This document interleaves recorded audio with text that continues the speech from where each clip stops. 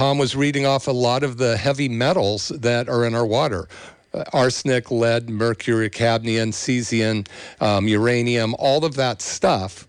And that accumulates, especially the mercury and lead. Those are the worst. We got lead because I was born in the lead generation, and that went on for quite a while, probably all the way back to Rome when they lined their water troughs with lead, and they all went crazy. So, lead is one of the worst toxins there is. It gets in your bone, and one of the the number one symptom of overdosing on lead is depression.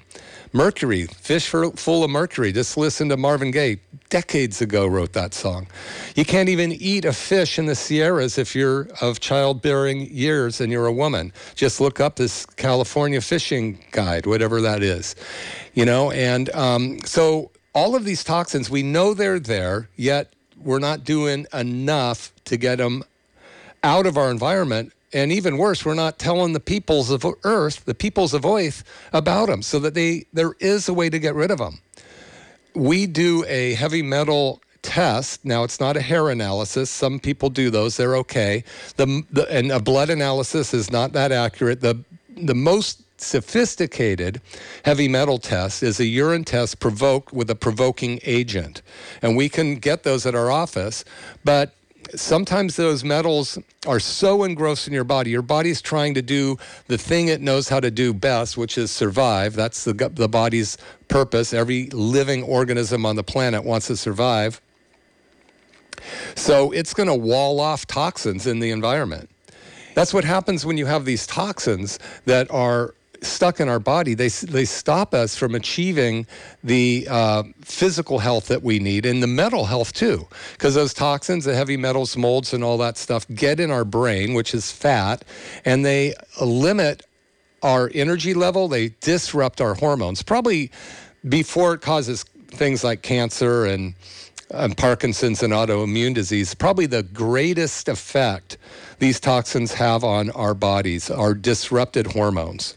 Hormone disruptors. Now, every cell in your body has little signal locations on the cell, receptors, that are designed to get all of the different hormones that your brain is putting out through what's called the endocrine system. And those hormones, when they go through your body, based on what your brain's perception is of what's going on, it's going to send signals to the cells on what to do, whether it's run, eat, rest, reproduce, expand, or what have you.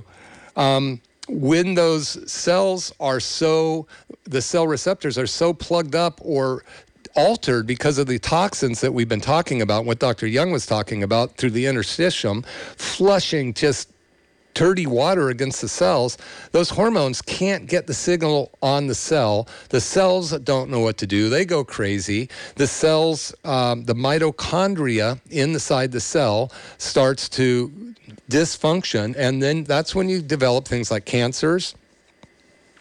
They all develop inside the mitochondria. It's considered a metabolic disorder. So if you had a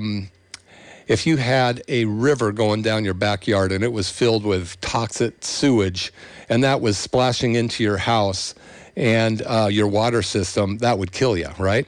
Well, when your body can't detoxify itself, and when you're not having, I'm just going to be frank here, when you're not having 2 to 3 bowel movements a day, and some people, when they come in, say, oh yeah, 3 a week or 1 a week, on a good month, your body's got so much toxic waste built up in it that gets recirculated through the lymphatic system. It may take a while, but eventually it's going to get you. You're listening to McCollum Wellness Radio.